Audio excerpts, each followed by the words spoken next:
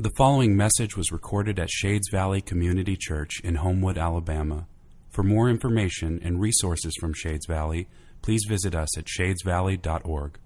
I invite you to open your Bibles to John 14 if you haven't done so already.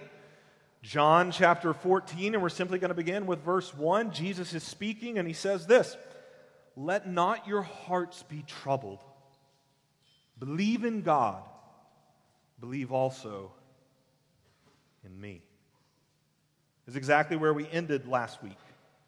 We ended right here with these words, seeing that this is a call from Christ to his disciples that are with him. He's having his last supper with them before he heads to the cross. Darkness is descending. Literally, it's night. But also there is a great gathering spiritual darkness. And in the midst of that, to instruct them on how they are to live amidst the darkness, these are his words. And we ended seeing that this is how we are supposed to live when the darkness descends, with untroubled hearts in Christ. My question for us this week is simply how? How's that possible? Like when a gunman enters the doors of the First Baptist Church of Sutherland, Texas, and opens fire that rips through 50% of a congregation and sends 27 souls into eternity like that. Like when that darkness descends, how? Let not your hearts be troubled. Like that was happening last week while we talked about the truth that the darkness doesn't win. But when things like that unfold, it sure is trying to convince our heart that it is winning. How do we live with untroubled hearts? I mean, this is a command. Let not your hearts be troubled. That's a command that we're supposed to follow. So how do I follow it? The disciples that are with Christ on this night, how are they supposed to follow this? I mean, don't forget the setting. Last Supper, Jesus has just told them, I'm going away. You're not going to be able to follow me. One of you is going to betray me. Oh, Peter, by the way, you're going to deny me. All of you are going to abandon me. And it's right in the midst of that Jesus says, let not your hearts be troubled. How is that even possible?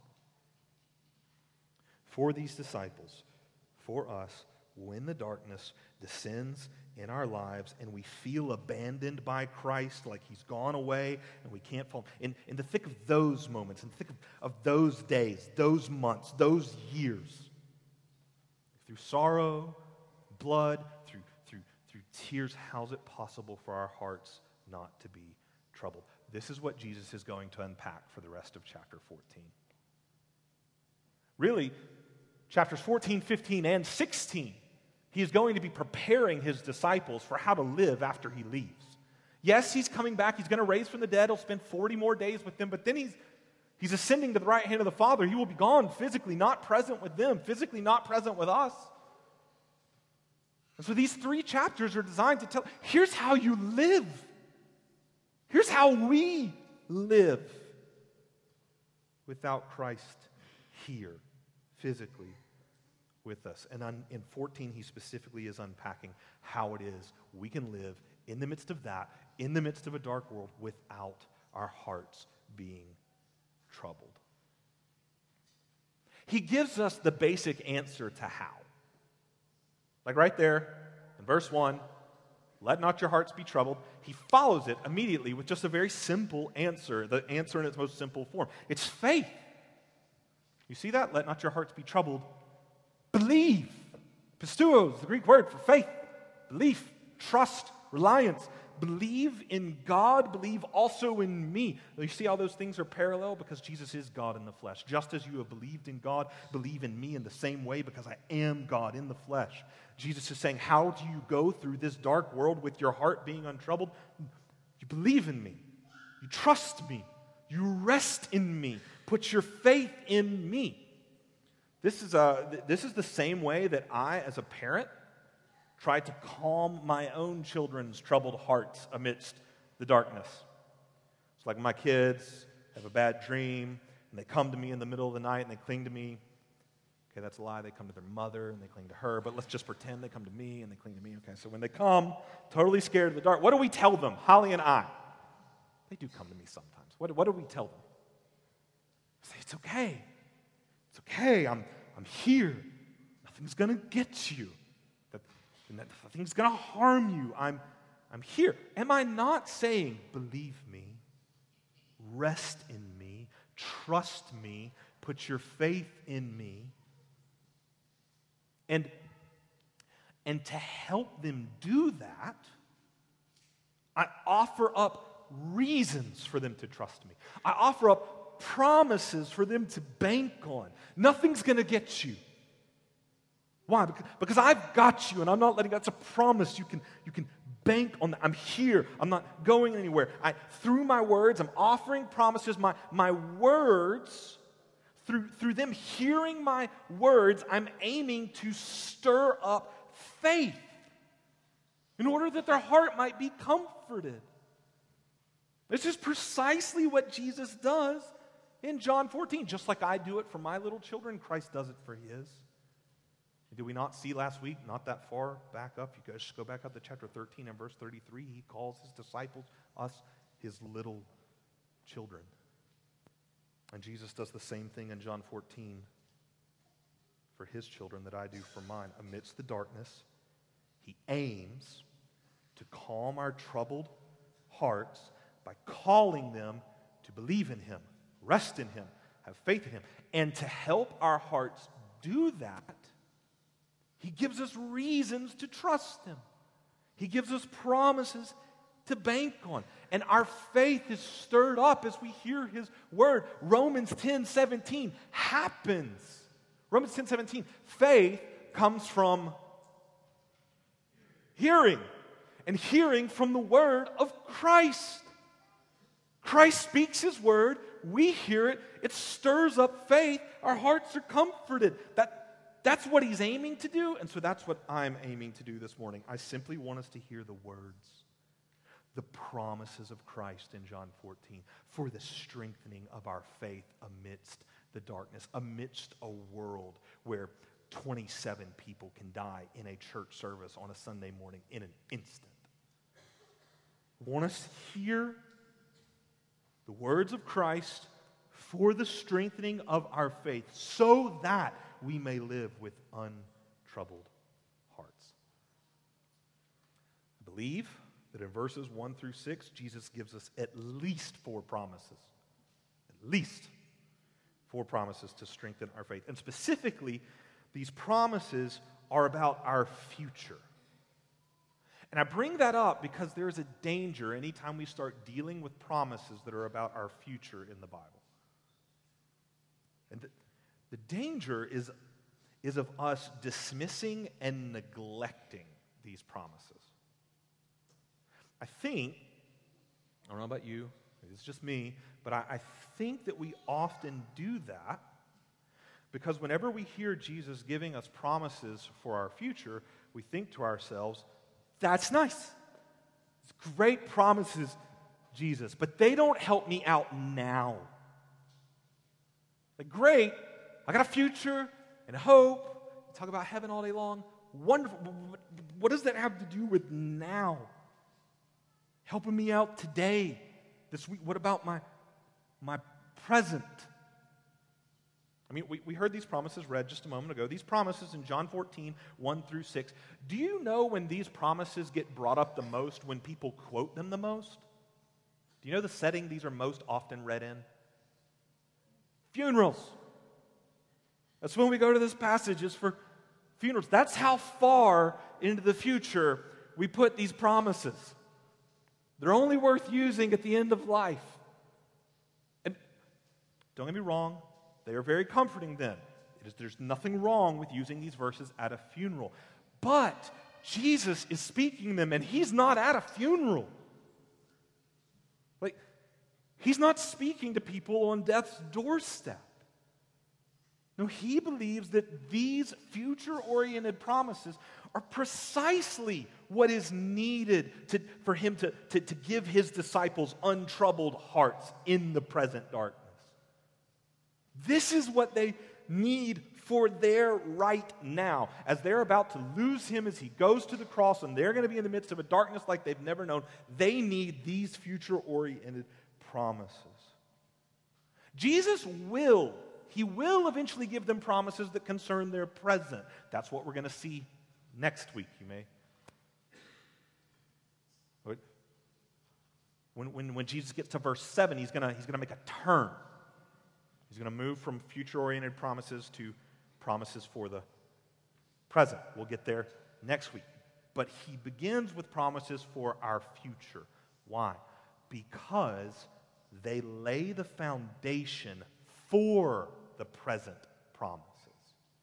Future promises lay the foundation for present promises. In other words, if the future promises are not true, then who cares what Jesus has to say about the present? Like, if there's no forever hope, then there's really no present hope.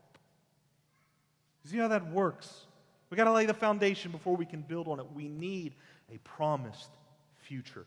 And my prayer is that we will see this morning how this promised future does make an immediate difference in our present. So, let's simply walk through these 4 future-oriented promises one at a time so that our faith may be strengthened and we can live with untroubled hearts. Promise number 1. Jesus says, "Let not your hearts be troubled." These are all paraphrases when I give you them in points. "Let not your hearts be troubled.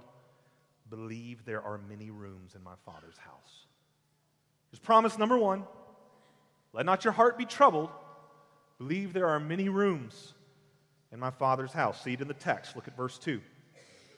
"In my Father's house are many rooms. If it were not so, would I have told you that I go to prepare a place for you?" Jesus has told them, "I'm leaving, I'm going away," and now he's pointing us towards where he's going. He's going to be with the Father. Our stereotypical word for that is heaven. And I try not to use that word, not because it's not a perfectly good biblical word, but because it tends to conjure up images in our head that aren't biblical. Jesus is going to give the disciples an image of what he's talking about. And his image is not halos and wings and white fluffy clouds where it's perfectly 72 degrees all the time and everybody sits around playing harp music that nobody likes. I apologize if you love harp music or you're a harpist. I said that one time and there was a harpist present. Came up to me afterwards. She was not happy.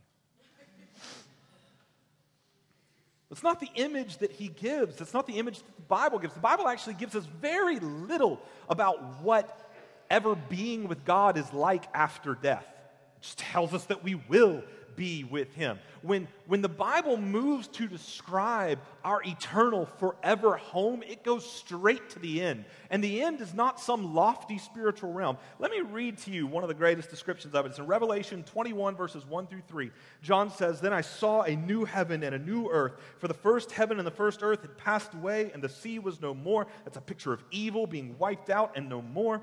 And I saw the holy city, the new Jerusalem, coming down out of heaven from God, prepared as a bride, adorned for her husband. And I heard a loud voice from the throne saying, "Behold, the dwelling place of God is with man. He will dwell with them, and they will be his people, and God himself will be with them as their God." This is the biblical picture of what forever eternity looks like. It looks like a recreation of Eden. Our God did not create this world and put us in it to one day whisk us away from it. He's in the process of redeeming it and making it new from everything that broke it. And what the end looks like is a completely redeemed new heavens, new earth, and God here with us. The goal of God and the goal of the gospel is not to whisk us away to some lofty realm to be with God forever. The goal of God and the gospel is for God to come to us and to be with us forever. That's the theme of the Bible. In the Garden of Eden, God comes, walks amongst the garden. In the tabernacle, God comes, dwells amongst his people. In the temple, God comes, dwells amongst his people. In Christ, God comes, dwells amongst his people. Now, the Holy Spirit, God comes, dwells amongst his people. What makes us think the end of the book would change?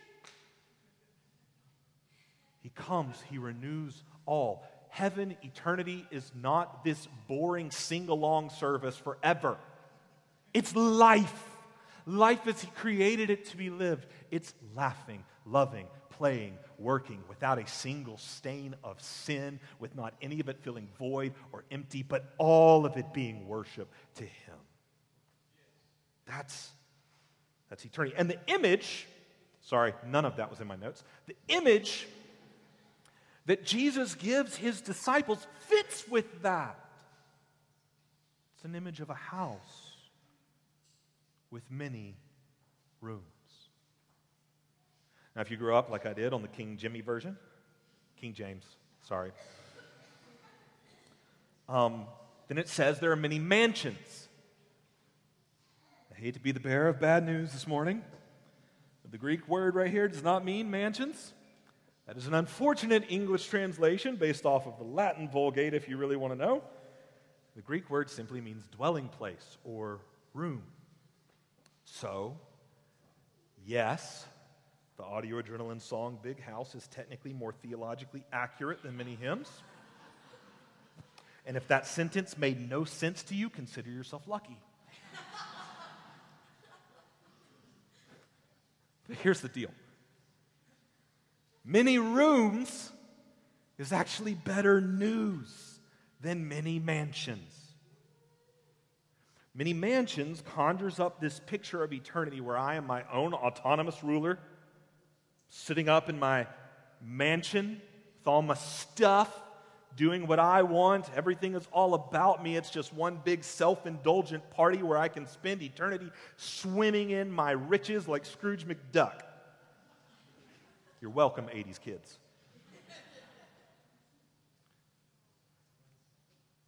That's not heaven. That's hell. Like that is the way we all try to find soul satisfaction right now.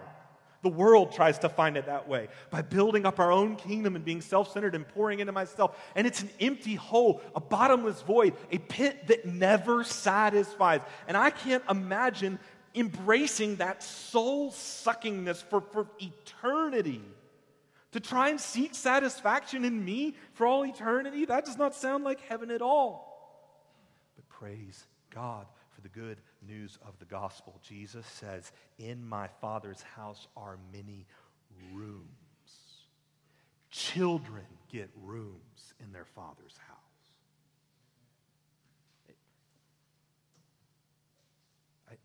Children get rooms in their Father's house. Not autonomous rulers who seek satisfaction in themselves. No, but children who find satisfaction in the provision of their parents. Children get a room in their Father's house. Members of a family get a room in the house. No one else. Nobody else.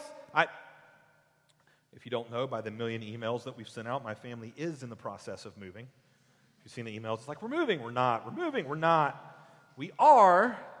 We're living out of boxes right now. It's great fun.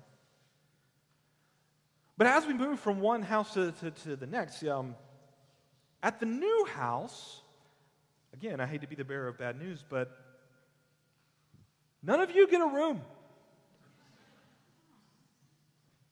Like, oh sure, there's a guest room. It doubles as a playroom, so walk around on your own risk there. But it's a room you can come and spend the night, but it doesn't belong to you. You don't get it. I'm not Oprah. You get a room, and you get a room, and everybody gets a room. Got that kind of cash flow. No, only my children get rooms. Do you see what Jesus is saying to the disciples and to you? In my Father's house are many rooms, and there's one for you. because through me you're his child too.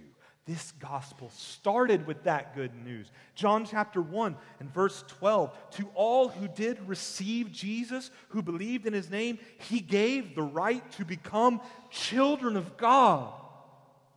My little children, let not your hearts be troubled. Believe in Christ, receive him, you're a child of God, and you have an eternal place with your Father. You get a room. Not a guest room. You're not just passing through. No, you get an eternal room. Do you see how this strengthens our faith right now? Strengthens our faith right now so that our hearts may be untroubled amidst the darkness. Just think about these disciples. They're about to lose everything. As they follow Jesus, they will lose homes, but not their eternal home. As they follow Jesus, they will lose family, but not their forever Father. As they follow Jesus, they will lose their lives, as we saw brothers and sisters in Texas lose their lives, and brothers and sisters around the world lose their lives daily. As they follow Jesus, they will lose their lives, but not their life in the family of God. No matter how much the world rejects us and tells us that we do not belong, there is a place where we will always belong. We may be exiles and strangers here on this earth now, but we have a home, you have a room in your Father's house. It strengthens our faith right now.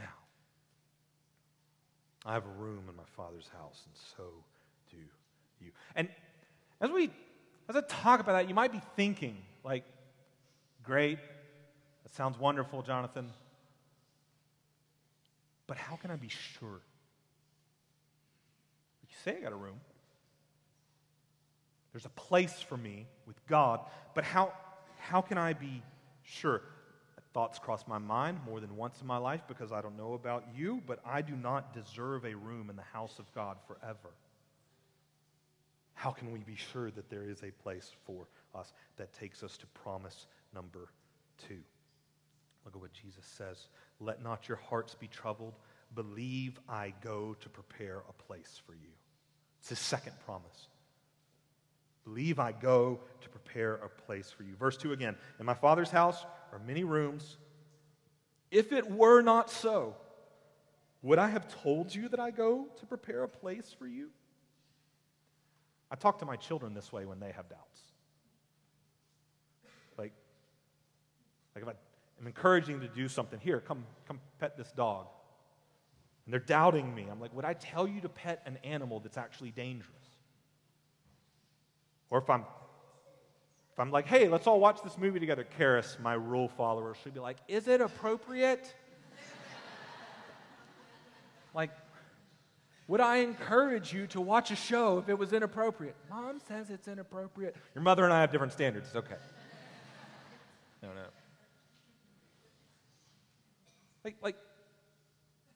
No, you get the point. When my children doubt me, I basically say to them, my word can be trusted. If I give you my word, I'm not going to lie to you. My children and I can be trusted. That's what Jesus is saying here. If there weren't room for you with my forever Father, would I have given you my word that I'm going to prepare a place for you? How can you know for sure that you have a room in my Father's house? Jesus says, I personally am preparing it for you. How? Because that's where this gets really strong. How is Jesus preparing, guaranteeing for you a forever home with the Father? He says it. He's doing it by going. Did you catch that? I go to prepare a place for you. I'm leaving. I'm going. You can't follow. Why? Because what I'm about to do is something that only I can do. I'm preparing a place for you. I'm about to go. Where's he going? He's going to the cross. This is where he goes to prepare a place for you. This is what can only be done by him. He's going to the cross, and through the cross, Christ will die for my sin, for your sin. He'll die for every reason we can come up with that we don't deserve a room in the house of God forever. Every reason you can possibly dream up. He will take all of that upon himself, and he will die our death in our place 3 days later, rise again, proving that he's beaten our sin, proving that he's beaten the death that it deserved. He'll ascend to the right hand of the Father and sit down, showing his work is completed. He has prepared a place for me and for you, so trust him. How can you be sure that there is a place for you? Look to the cross. Here, Christ prepared our place by paying our price. It is finished. Your place is prepared. Do you see how this strengthens our faith? Even now, strengthens our faith so that our hearts may be untroubled amidst the darkness right now. Like, how much does our own darkness constantly accuse us, remind us that we do not deserve the love of God? I don't know if your darkness, your sin does that, mine does. Like, when I look at these disciples, how often would the darkness of this night cause them to doubt? How many times would they think we denied him, we abandoned him, we ran, we're not worthy of him, we don't deserve him? The good news of the gospel is that we don't earn a place with Christ by our works. No, he has prepared a place for us by his work. It's finished. Our place is prepared. So, how do we get there? Great, there is a place for me. He's prepared it. He's made a way. It's guaranteed. It's mine. How do I actually possess it? That's where we need to see promises 3 and 4. Promise number 3. Jesus says, "Let not your hearts be troubled. Believe I will come again and take you to be with me." Believe I will come again and take you to be with me. See it in the text, verse 3. "And if I go and prepare a place for you, I will come again and will take you to myself, that where I am, you may be also." This is a promise that I repeat around my house a lot. These are a form of this promise I repeat around my house a lot these days to my children. I'm constantly finding myself saying things to them like, if I pack up your toys and I take them to a new place, I promise that I will take you to, and where your toys are, you may be also. Otherwise, they won't let us pack up anything. Christ promises to come again. He's not talking about his resurrection right here. Yes, he'll rise, spend 40 days with his disciples, then he'll depart, and they will see him no more. We do not see him physically now. And his promise for them and his promise for us is that he will one day come again and take us to be with him. If we're honest, we don't talk much about the second coming of Christ, the fact that he'll come again and take us to be with him. We don't talk about that very much in the modern Western church. Pretty much because there are small factions of the church for whom this is all they focus on. Even to the point of doing some really weird stuff, making some really weird predictions. We don't want to be associated with that, so we tend to distance ourselves and just not talk about this very much. And yet, the entire New Testament, the entire Christian life, is to be lived in light of the reality that Christ is coming again. It's how the book ends, with a promise and a prayer. Jesus says, "I come quickly." And the prayer is, "Amen. Come, Lord Jesus." We live in light of this. This is our hope. And this hope, right here in this text, it has a root and it has a fruit. I want you to see it. Its root is the cross and the empty tomb. Look again at the beginning of verse 3. "And if I go," we already talked about where he's going. He's going to the cross and through it to the empty tomb. "If I go and prepare a place for you, I will come again." One guarantees the other. Do you see that? If I go, I'll come again. You want to know if my promise to return is guaranteed? look at the cross.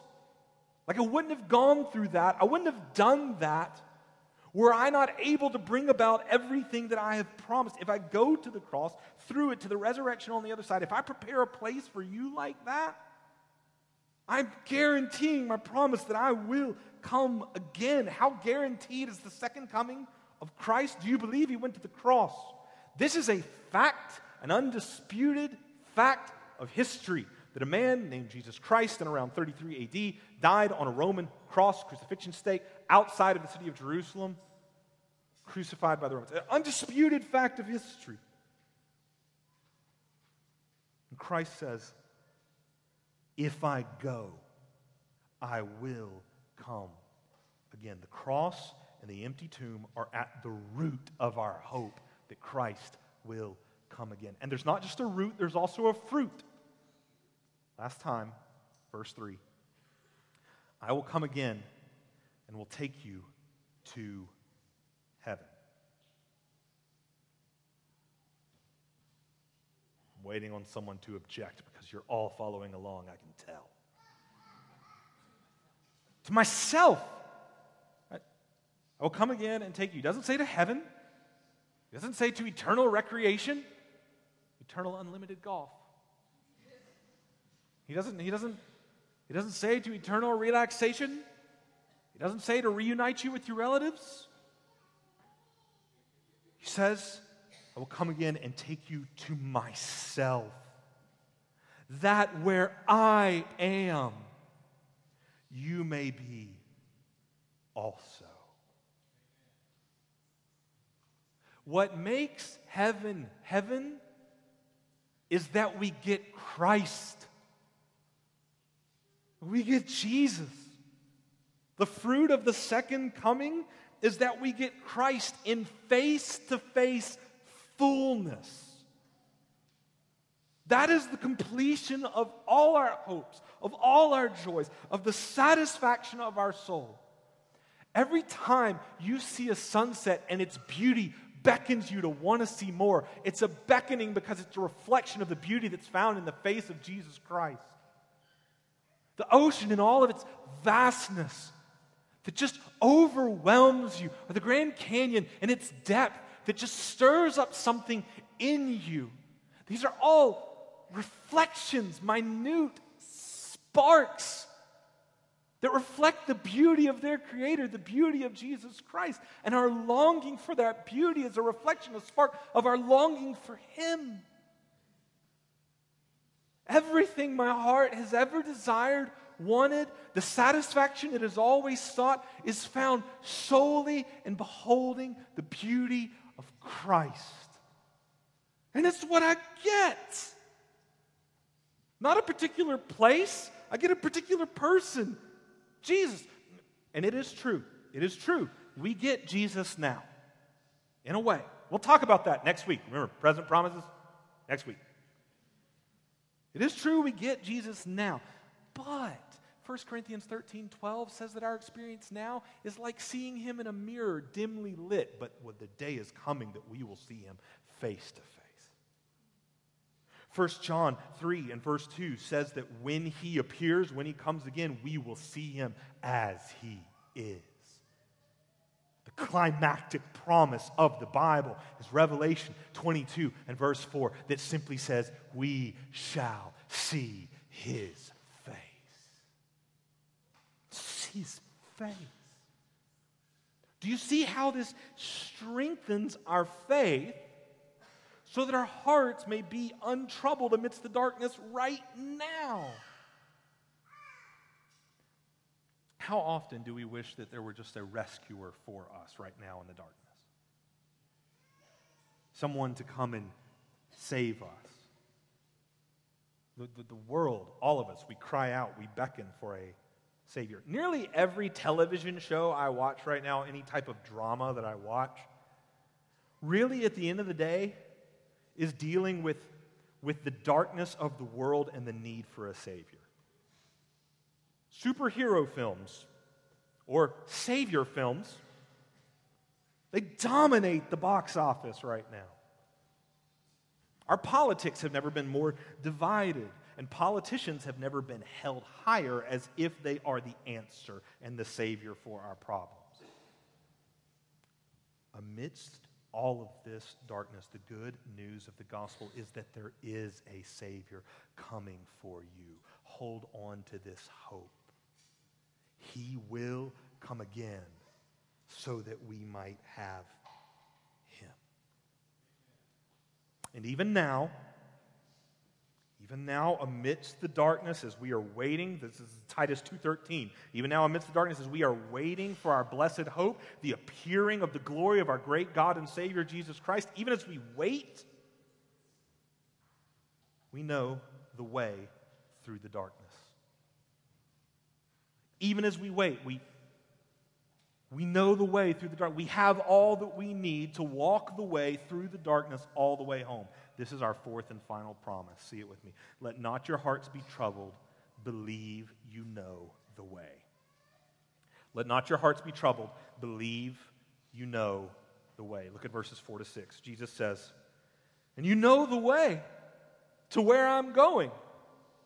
That's a promise. You've received it. You know it.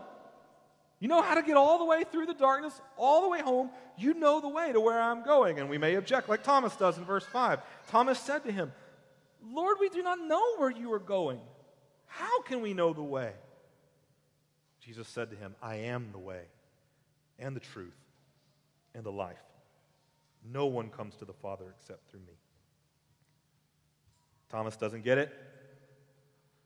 Like many others in this gospel before him, he's merely thinking in physical terms and overly literal terms. He's like, Jesus, you say you're going to your Father's house, got lots of rooms. I don't know where that is. I need an address. Like Google Map it or something. You say we can't follow you, we can't caravan, so I'm going to need turn by turn. But Jesus is speaking of a deeper reality. Much like in John 3 when he talked to Nicodemus about his need to be born again. Or in John 4 when he talked to the woman at the well about how he has a water that can quench her thirst forever. Or when he calls himself things like the bread of life, or the great shepherd, or the door, or the light of the world, or the resurrection and the life. Jesus is speaking about a deeper reality when he says, I am the way, I am the truth, and I am the life. Thomas, you want to know the way? You want to know the way to my Father? It's through me. There's no other way. And he explains why there's no other way. Why is there no other way? Because, Thomas, I am the truth. I am the true one, sent from God the Father. I reveal the truth about who God is. I alone can do that. He's already told, that's already been said to us in this gospel. John chapter 1 and verse 18 tells us that no one has seen God the Father except Christ, and Christ has made him known. He reveals the truth about God. There's no other way to get to the truth about God except through Jesus. He's the truth. If you want to know him, you go through him. There's no other way. Why? Not just because he's the truth, but because he is the life. Again, we've been told this since the beginning of the gospel. John chapter 1 and verse 4. In Christ was life. There's life in himself. In other words, nobody gave him life. Jesus is God, the uncreated one. He is the life giver. He has life in himself and he gives life to all. That was told to us in John chapter 1 and verse 3. All things were made through him, and without him was not anything made that was made. Christ, who has life in himself, he is the life. He's the one who gives life. If you want forever life to be with God, you only get it from Christ. There's no other way. Jesus is the only way to God because he is the truth of God and he is the life of God in the flesh. And Jesus says, Thomas, you know the way because I am the way and you know me. So Thomas, you've got all you need. All you need to make it through the darkness and all the way home. Every ounce of truth that you need. Every ounce of life that you need. The darkness can't take it from you. You've got it. Stay with me and you'll be on the way, all the way home. Shades, Do you see how this strengthens our faith so that our hearts may be untroubled amidst the darkness right now? No matter how dark things get, we know that we have a place prepared for us where we will get to see Jesus face to face, and the way there is Christ. We have the way. We have the truth. We have the life. We have the way that no amount of darkness can hide from us. We have the truth that no amount of dark lies can deceive us from. We have the life that no one can kill us to take, not even a gunman in Sutherland, Texas. That's why we're still here and they're still there next Sunday morning. We've got a life that can't take. We have all we need for every step we take amidst the darkness because we have Jesus, the way, the truth, and the life. Shades, do not let your hearts be troubled. Believe. Fight the fight of faith. That's what Paul calls the Christian life in 1 Timothy 6. It's a fight for faith, a fight to believe, a fight to hear the word of Christ, believe the word of Christ, rest in the word of Christ. Fight the fight of faith because Christ has a place for you. He's prepared it for you. He will come again and take you to himself. And in the meantime, in the present, he will be all you need every step of the way. We're going to see exactly how he is all we need in the present, every step of the way, next week.